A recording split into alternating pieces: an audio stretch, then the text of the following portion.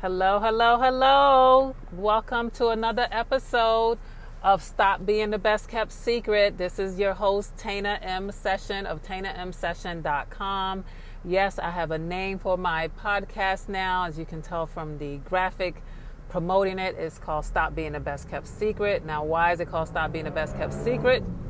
Well, first of all, it's because that is the name of my trademark coaching program and one of my signature talks that I do when I'm speaking publicly for different events. So I decided to stick with the theme, stick with the branding, especially since I invested in a trademark, and name my podcast the exact same thing. So Stop Being the Best Kept Secret is the name of the podcast that you'll be listening to now, hosted by me, Tana M. Session. And you can follow me and learn more about me on TanaMSession.com. And you can find me on all social media platforms under Tana M. Session. So if you go and Google me, you'll find out who I am and what I do. But anyway, I wanted to talk today about something very provocative, I will say. And it was based on a conversation that I had with someone this week about my experience in corporate America. And I found out that I wasn't the only one who had this experience. So a lot of times when you're in situations, you think that you're the only one that this happened to. You think that no one else understands your story and that you're unique in some way. So let me share you what my story was in a conversation I had with a colleague. So when I was in corporate America, I was the head of HR for multiple companies. And I've been in HR for most of my career, if not all of my career. I started out as an admin assistant, and I was able to grow my career to the top human resource executive for different companies. And what I realized is that being a woman of color in power is an intimidating thing for white women. And I say that because I experienced this on multiple occasions at multiple employers. So here's an example. I had a mentor who was a white woman who really helped groom me in my career in human resources. And she's the reason why I even got into human resources, because she really saw something in me I didn't see in myself. And I was her admin assistant, so I reported to her. I helped her keep her life organized. And as a result, she became a mentor. And so over the years, and this started in my early 20s. And so over the years, she and I have worked together multiple times. Well, it came to a point where in my career, I was at the same level as her and pretty much the same income level as her. And our relationship changed almost overnight. So from what became, I would call her aunt. She was like an aunt to me. She knew me before I got married. She knew me before I had my son. She saw me grow up as a woman. She saw me grow up as a wife, a mother, and as a woman in her career. But once we became peers and we were able to sit at the same table with one another, our relationship shifted and it changed. I didn't realize it at the time what was happening. I just realized that she wasn't as available to me as she had been before. There was a little distance between us that hadn't been there before. And I also realized that she wasn't sharing as much with me in terms of her struggles, things that was going, good or bad in her career and her life. And again, I just realized that the relationship started to shift. I had to sit back and think about what happened, why did it happen, and was there something I personally did? And the only thing I could attribute it to was the fact that I had now become what they say, the student has become the teacher. It was a point where she had to start asking me for help with things that she was struggling with in her career. And, I was able to provide information or resources or even do things for her that she was no longer able to do because she had kind of reached a plateau in terms of where she was with her HR operations skill set, which was a strength for me. HR operations is where I kind of cut my teeth and earn my butter. And I realized after sitting back and really thinking about what happened to our relationship, I realized that it was an intimidation factor for her, that she now needed me more than I needed her. And although we were peers, quote unquote, at the same level and pretty much the same income, I really had excelled from where she was in terms of my knowledge of certain things about HR. So I no longer had to reach out to her and ask for her guidance and her support and her assistance and her resources. She was now doing it with me. That's one example. I had another example where I was working for a company and I was their vice president of human resources, and I reported to the executive director, so the person who ran this company. and there was another white woman on his leadership team who was, I would say, a peer to me. In my mind, she was a peer, although she had been with the organization for many, many years. However, when I first started there, I looked to her as a mentor in many ways because, again, she had been with the company for quite some time. She had a lot of knowledge. She knew where the bodies were buried, and she could really walk me through landmines and things to avoid in regards to employee relations and just different things I may have been thinking about doing with regards to human resources. And that worked out pretty good for probably 5 months. At about the 5-month part, the executive director really started to take a liking to me and invited me to dinners and other social affairs that he had never invited, like the other person who was in that role before in HR. He had never invited that individual to those types of events. And, he was very jokey with me. And I think when I think about, again, looking back, of course, is always 2020, looking back on what happened between she and I, our relationship shifted as well. And it shifted when he started asking me to sit next to him at dinners or at different events or at our leadership team meetings, weekly leadership team meetings. He would want me to sit next to him. And I took it as him wanting to take me under his wing and just really help guide me in this new role. I think she took it as this is someone who could take my position in regards to she wanted to be next in line to run the organization. I had no desire to do that, at all. And I was quite comfortable with the position I had as their vice president of HR because that's what I wanted. But I think in her mind, she saw me as a threat. I didn't see her as one.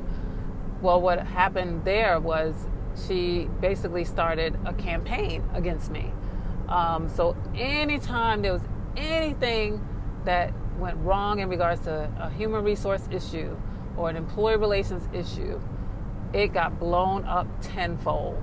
Oftentimes before it even came to my attention of what was going on. I had a staff underneath me and people who were handling the day-to-day. So I was really on the strategic end of HR at this point, but I kind of kept a finger on the pulse of what was happening around the company. And the company was, about 900 employees, and they were spread across, multiple locations. But still in all, I was very close to my team and to what was happening with the staff. But I realized that things that weren't that big of an issue, prior to myself and the executive director starting to get along very well, all of a sudden they were. And things that she and I had talked about in private in what I consider to be my coaching and mentoring sessions with her now started being discussed in public arenas. And I've had to sit and think to myself, why is this happening? And what is happening here? And what has changed between she and I? Because again, I was still approaching her as a mentor and as someone I could learn from. And I, again, started realizing I was no longer on her schedule. We used to meet on a regular basis. All of a sudden, our meetings started getting canceled. We would have lunch together. We even worked out together because we would both get in so early in the morning. There was a gym at the office, and we would work out together. And all of a sudden, she stopped working out in the morning. And I thought, okay, this is odd. Well, maybe she has a busy schedule. But I would see her later, and she would be working out in the afternoon. I'm thinking, okay. So at first, didn't think there was a pattern, didn't think there was an issue. But eventually, stepping back from it, I started to assess the situation and realize that, okay, things aren't going as well here because this woman, for whatever reason, I think is intimidated by me. And I ultimately decided to leave that organization, and not just because of her, but ultimately it wasn't a good fit for me in terms of my career. But I left the organization about 6 months later. I didn't even stay there for a whole year. I tell people that place is like Peyton Place, but that's neither here nor there now. That's a topic for another episode. But what I realized was that the higher up I got, the more intimidated white women were by me. And talking to a peer of mine, a colleague of mine, just this last week, I realized it wasn't just me. It didn't just happen to me. It happened to them as well. And it was one of the reasons why they left corporate America. Because what they realized was, as long as they, played their position, quote unquote, everything was fine.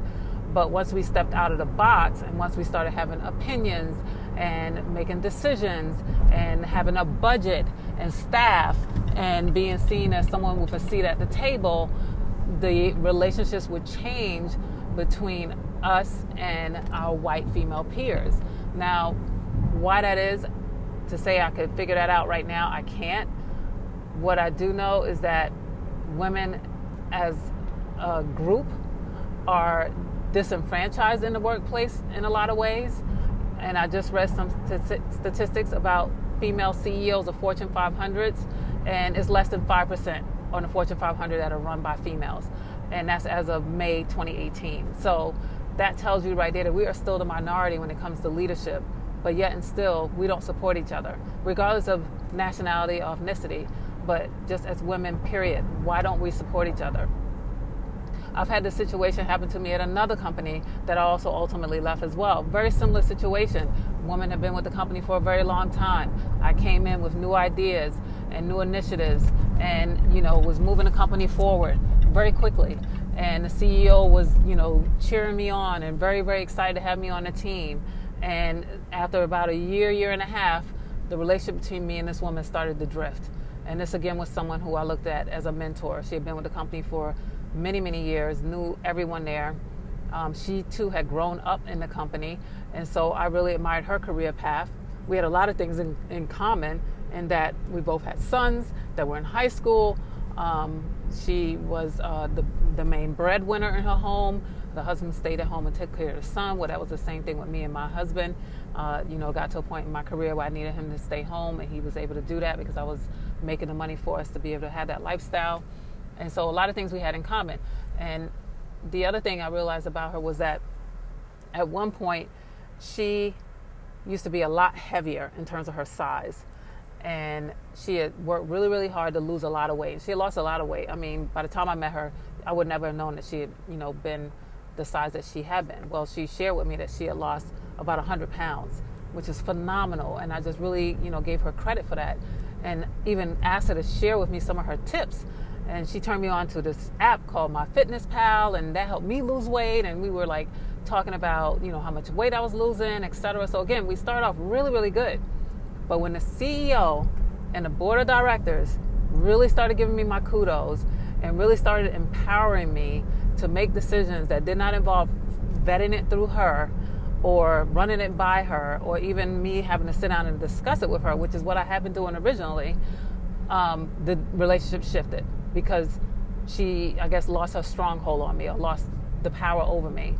And as a result of that happening, what I realized was she, too, started doing things behind my back from an HR perspective to really sabotage me. And once I really got wind of it and really understood what was happening, because, again, I was quite blindsided. I didn't expect it. I kind of went in with, a deer in the headlights, thinking the best of everyone, giving everyone the benefit of the doubt until they showed me who they were. And once she showed me who she was, and this is the same case with the other two women, I immediately retreated. I immediately put my guard of protection up, and I handled them with a 10-foot pole. And I realized that as long as these women were in power, because each of them were in a powerful position, as long as they were in power, I knew that this was not going to be good for me in this organization. So I made the decision to leave, which was the best decisions that I made overall, hands down. I don't regret it at all. Now, could I have waited them out and try to figure out what was, if there was something I could do or try to get into the ear of the CEO? Yeah, probably. But it wasn't worth my energy, and it wasn't worth the time that it would have taken, at least to me, because I knew that I could do just as well or better somewhere else. Ultimately, I did decide to leave corporate America because one of the reasons being that I felt I needed to bet on myself, and I knew that if I made these companies millions of dollars, I could do the same for myself, and that's what I've been working on now since I left my company almost 3 years ago, my last job, and my plan is not to go back. I'd rather go in as a consultant, which is what I do. But what I realized very quickly was that I can't be fit into a box. I can't let my light dim so that other people can feel comfortable. I just can't do it. I've tried. I've done it for many years. And I think the older I get, the less likely it is that I will bend and do that now. So the best thing for me to do is to be my own boss and to be out here, betting on myself every single day, knowing that what my value is and what I bring to any company as a consultant is the best way for me to be successful. And as a consultant, guess what? They are now paying me to tell them what to do. So I don't have to worry about campaigns being run behind my back or sabotaging of my career, because they're paying me a premium to come in and tell them what they need to fix, how they need to fix it, how long it will take for them to fix it, and what they need to do to fix it. So those are the same things I was doing in my job as a full-time HR executive. And was it appreciated? Sometimes, but a lot of times not, depending on what the situation was and who was in power. So I say that to say that I'm not the only one who has experienced this. And what I realize is that there's ways to mitigate it. And a lot of times the ways to mitigate it is to take control of your own destiny and decide what are you willing to tolerate, what aren't you willing to tolerate, what are you willing to compromise on, what aren't you willing to compromise on.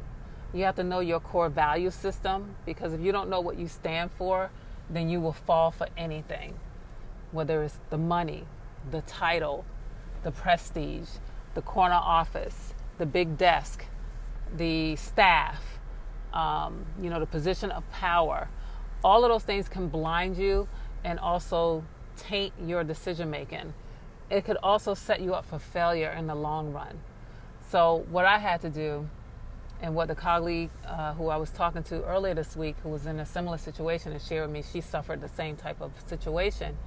We both said, we had to just take a step back and really reevaluate ourselves and evaluate what's important to us in terms of what we're willing to tolerate and what we're willing to put up with and what we're not. And then put a pin in it and say, okay, here's what it needs to look like for me. And if it doesn't look like this, then it's not for me. Now, I know that's not an easy decision to make, and it's not always an easy decision to make to just get up and leave your job and decide that, that's what you're going to do, and you're just going to, go out on your own. You got to have a plan. I had a plan, and I stuck to that plan, and I'm still sticking to it. So I tell my clients the same thing. You got to have a plan. You can't just go out here blind and just, make emotional decisions and then jump off a bridge and say, oh, I figured it out on the way down. In some cases, that may work.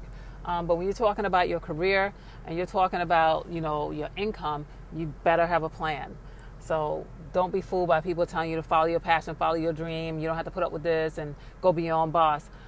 They probably had plans too. So just make certain that you are wise in those decisions that you make, because a lot of times you can't go back.